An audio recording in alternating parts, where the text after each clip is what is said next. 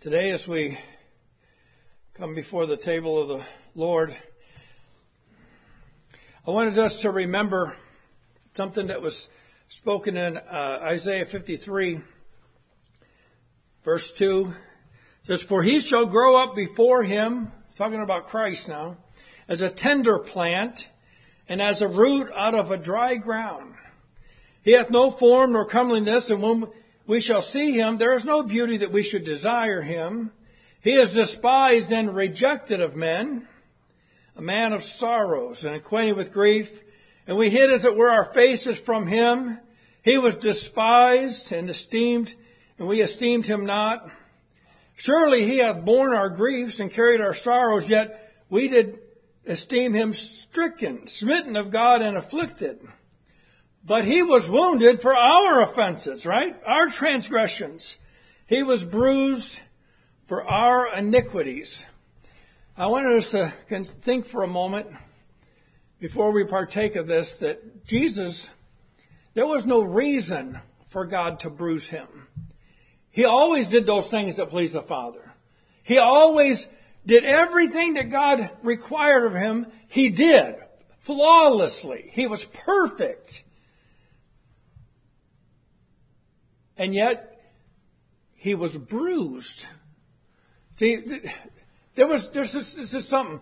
We're the ones that sinned. We're the ones that transgressed against God.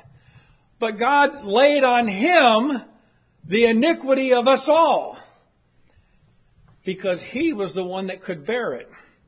See, this was God manifested in the flesh. The Word was made flesh. He always did the things that God was pleased with, and yet God bruised him. He was bruised for our iniquities. The chastisement of our peace was upon him, and with his stripes, it was God's stripes. When God laid on him the iniquity, and for 3 hours he bore up under the wrath of God against sin, Jesus was doing it in order that sin might be taken away, removed. The Lord hath laid on him the iniquity of us all. Now, in Isaiah 42, it says this, "Behold my servant." See, this was something that God purposed. Now, see, this wasn't an accident. Jesus came here, God sent him to take away sin. Gave him a commission. He would come, he would take away sin, and then he would rise again, enter back into heaven, and then he would appropriate the salvation that he appropriated in his death, he would manifest.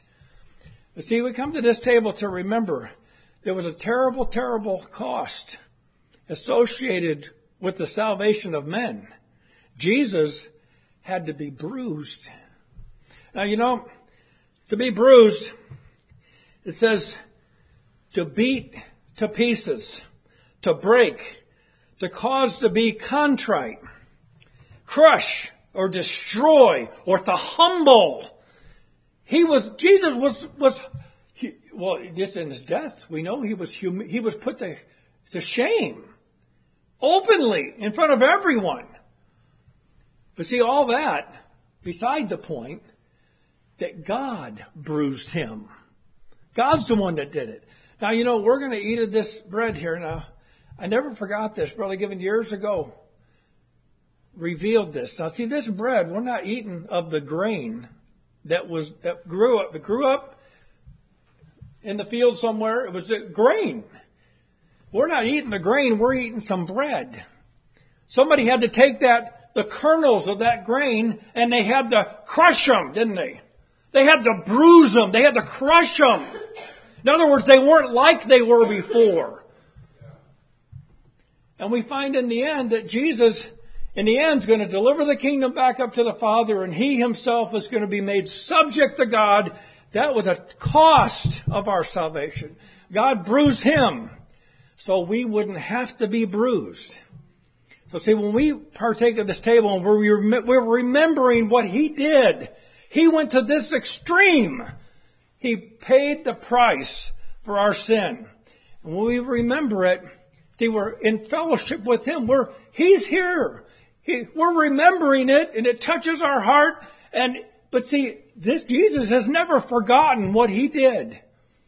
And we fellowship one to another. In other words, we'll go home knowing that God is pleased to call us sons because of what Jesus did.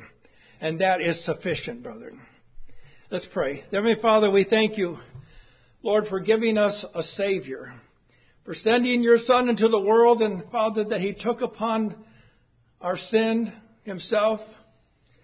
And Father, he bore it away. It's no longer there. Father, we thank you, Lord, that you've given us to see this. Help us to see it more clearly. Father, we want to have a greater appreciation for your Son and for your salvation.